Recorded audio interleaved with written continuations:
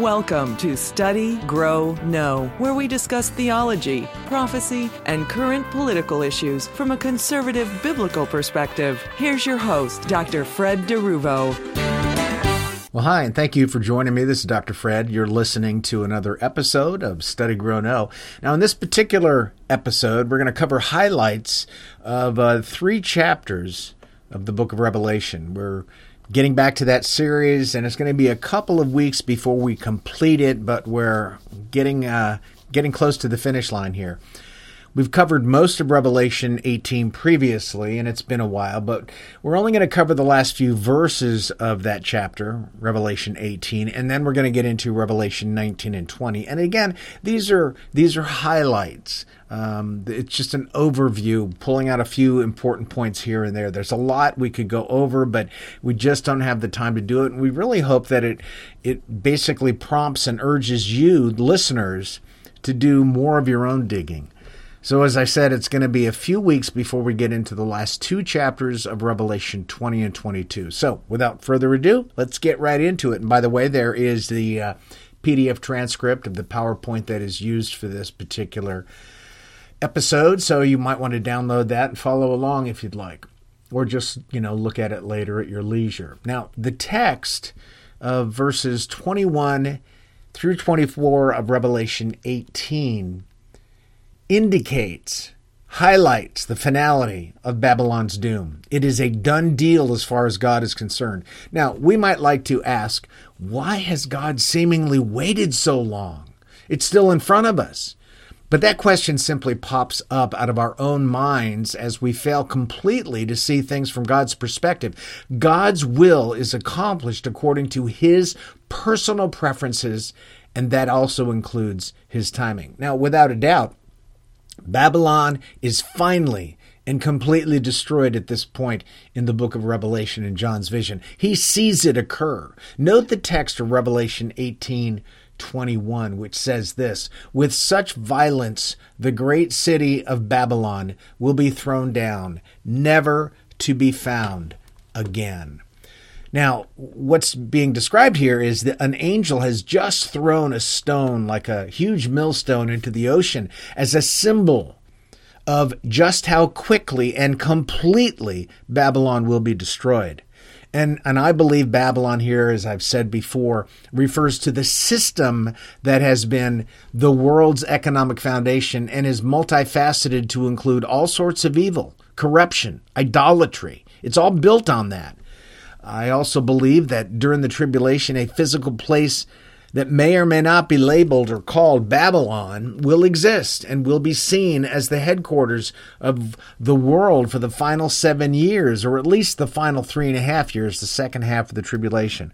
Now, whether or not it's the capital of the world, I don't know, but it's going to be a very important port or aspect of life during those final 7 years, as it leads up to God's physical return in Christ. However, in God's timing, it is going to be destroyed. Nothing is going to stop that from happening. Nothing. This destruction of Babylon's system and potential physical place will occur at nearly the very end of the tribulation and will be in stark contrast to the beauty, the lack of corruption, the righteousness, near perfection of the Millennial Kingdom over which Jesus will personally and physically rule. The only thing that will be better than that will be life after the millennium and after the great white throne judgment, when Eden is restored. We'll get to that in a minute. Revelation 19, 1 through 9 moves us from what occurs on the earth to what happens in the heavenly realm immediately following the destruction of Babylon. All in the heavens praise God for destroying Babylon, as His vengeance has been completed against that evil system that has governed this world and set itself up against God, and most importantly, spilled the blood of the saints over the centuries. Verse 9 specifically looks forward to the marriage supper of the Lamb, of which all authentic Christians will take part. If you are a Christian, you will be part of that marriage supper. You will be part of it. And John saw you there. He may not have been able to pick you out of the face because there were multitudes of people, but you were part of that crowd. Revelation 19:11 through 21 is filled with preparatory activity. Jesus readies himself to return to earth physically in order to take control and rule. The armies of the earth under the beast prepare to fight Jesus as he returns. This is referred to as the Battle of Armageddon because it occurs on the plains of Megiddo. Ultimately, Jesus destroys the beast who leads these earthly armies with the word of his mouth, seen in the text as his sword. It's the sword of Jesus coming from his mouth, the sword of the Lord. We often refer to Scripture as that because it refers to it itself. The Antichrist and false prophet are captured after their failed attempt to destroy Jesus, or at least keep him from returning to this earth to claim what is his, and they are then thrown into the lake of fire alive. Now, I find that fascinating because these two will be the only two individuals I'm aware of who do not gain entrance into the lake of fire without dying first. Of course, if we exclude Satan and those fallen angels with him, all of those beings, those groups, they are transferred to the lake of fire. And so are the Antichrist and the false prophet. They're simply transferred there, fully alive. And notice, there is no standing before Christ in judgment. They are guilty. They know they are guilty. Jesus knows they are guilty. The world knows they are guilty. There's no question as to their guilt. The remaining armies who aligned with Antichrist and false prophet are also destroyed by Jesus.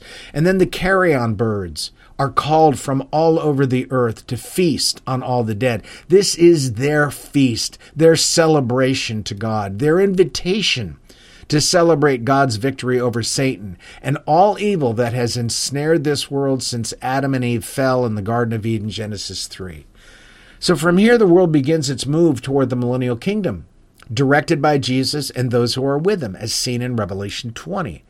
Satan at this point is captured, and he is thrown into the abyss, bound for 1,000 years, verses 1 through 3, where he will no longer be able to deceive the nations on earth. However, as we'll see it, the heart of men and women are still sin-laden. And as such, they don't seem to have to look far to find a reason to turn against our Lord, even after 1,000 years of peaceful, near-perfect living. There's also the resurrection of tribulation saints in verse 4. These people did not succumb to the pressure placed on them by society to give themselves over to the beast during the tribulation. They didn't receive the mark of the beast, which made living extremely difficult. Yet they rejected the beast system in order to embrace salvation in Christ. And these saints ended up paying with their lives during the tribulation. During the tribulation. And they are resurrected and will live and reign with Jesus for the 1,000 years during the millennium and then beyond. Interesting note here regarding the second resurrection, verse 5. This resurrection is for the wicked. The second resurrection is for the wicked, who will be raised at the end of the millennium for judgment. And they will be told why they are being sent to the lake of fire. Now, verse 6 references the first resurrection, which is interesting because it actually includes two: the tribulation saints and Old Testament saints. Christians during this present church age will have already been caught up through the rapture, whether they were alive at that point or had died previously. They will be caught up through the rapture, will be given glorified bodies and minds, and will forever walk with Jesus in perfect harmony and without any sin, because the sin nature will be removed. Now, Revelation 20, 7 through 10 highlights what happens at the end of the millennium. And this is interesting. Satan is released from his prison, the abyss, and the first thing he does is go out and begin deceiving people of all nations.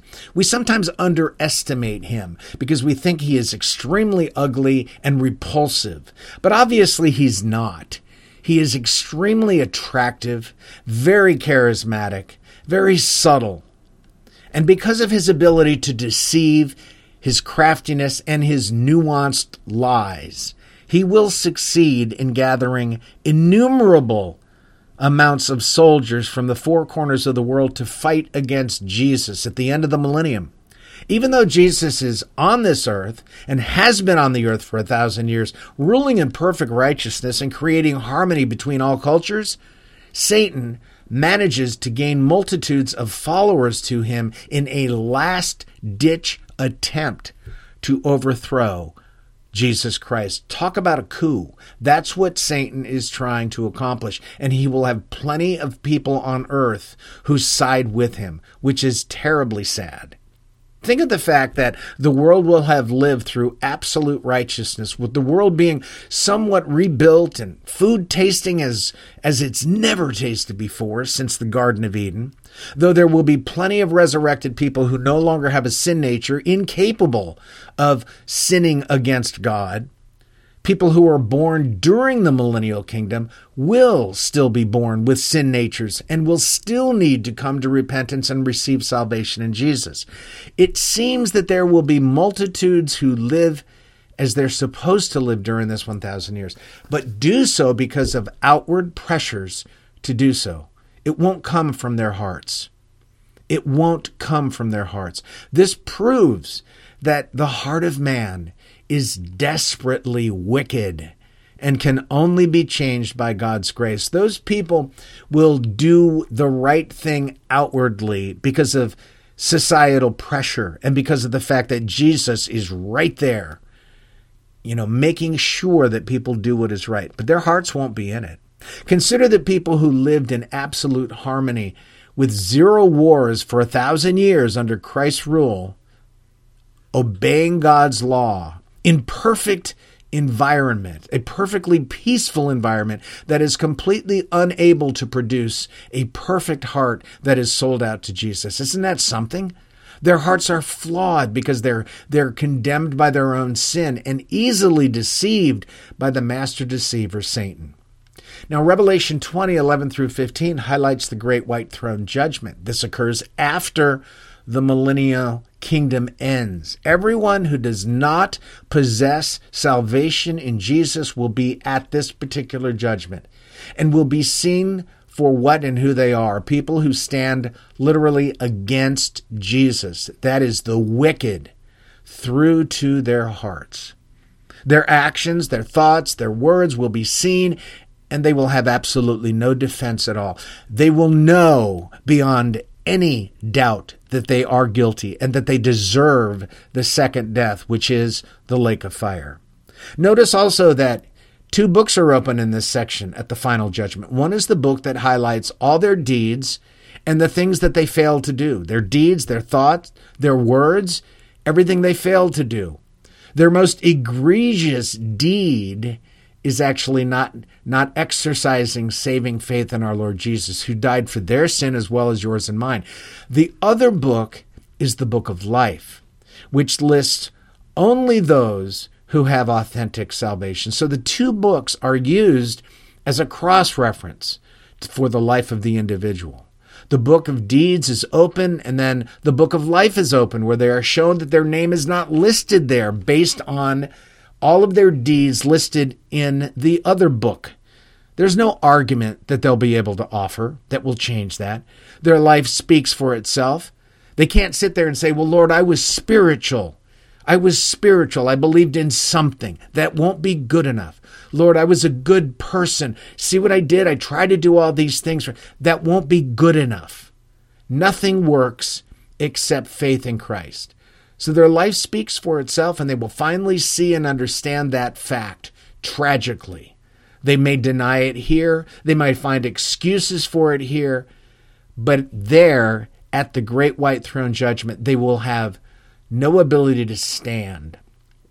So in a couple of weeks, we will have the final installment of this study of our book of Revelation, God's book. We will go over highlights of Revelation 21, which includes a look at the new heaven and earth along with the new Jerusalem. We will also cover highlights of Revelation 22, where Eden is essentially restored and presents a warning and a final invitation to everyone. Our Sunday night Bible study on Revelation will be at that point concluded in a couple of weeks, and then we will get into the book of Daniel, the prophet who also foretells many things that were to occur in the future from his vantage point. It's so fascinating that even Daniel, with his love for God, his wisdom, his understanding, we'll find that he did not understand many of the things he is shown, that he wrote down in that book, shown by Gabriel and others. Well, thanks for joining me on this Revelation journey, and I hope and pray that it has been beneficial and it gives you the urge to deepen your study of that book as well as other prophetic books of Scripture. Well, thanks for joining me, and until we meet again, I pray that God would open your eyes to show you how blessed you are in Him. You've been listening to Study, Grow, Know with Dr. Fred DeRuvo. Please join us each week for new broadcasts that deal with theology, prophecy, and political issues from a biblical, conservative perspective.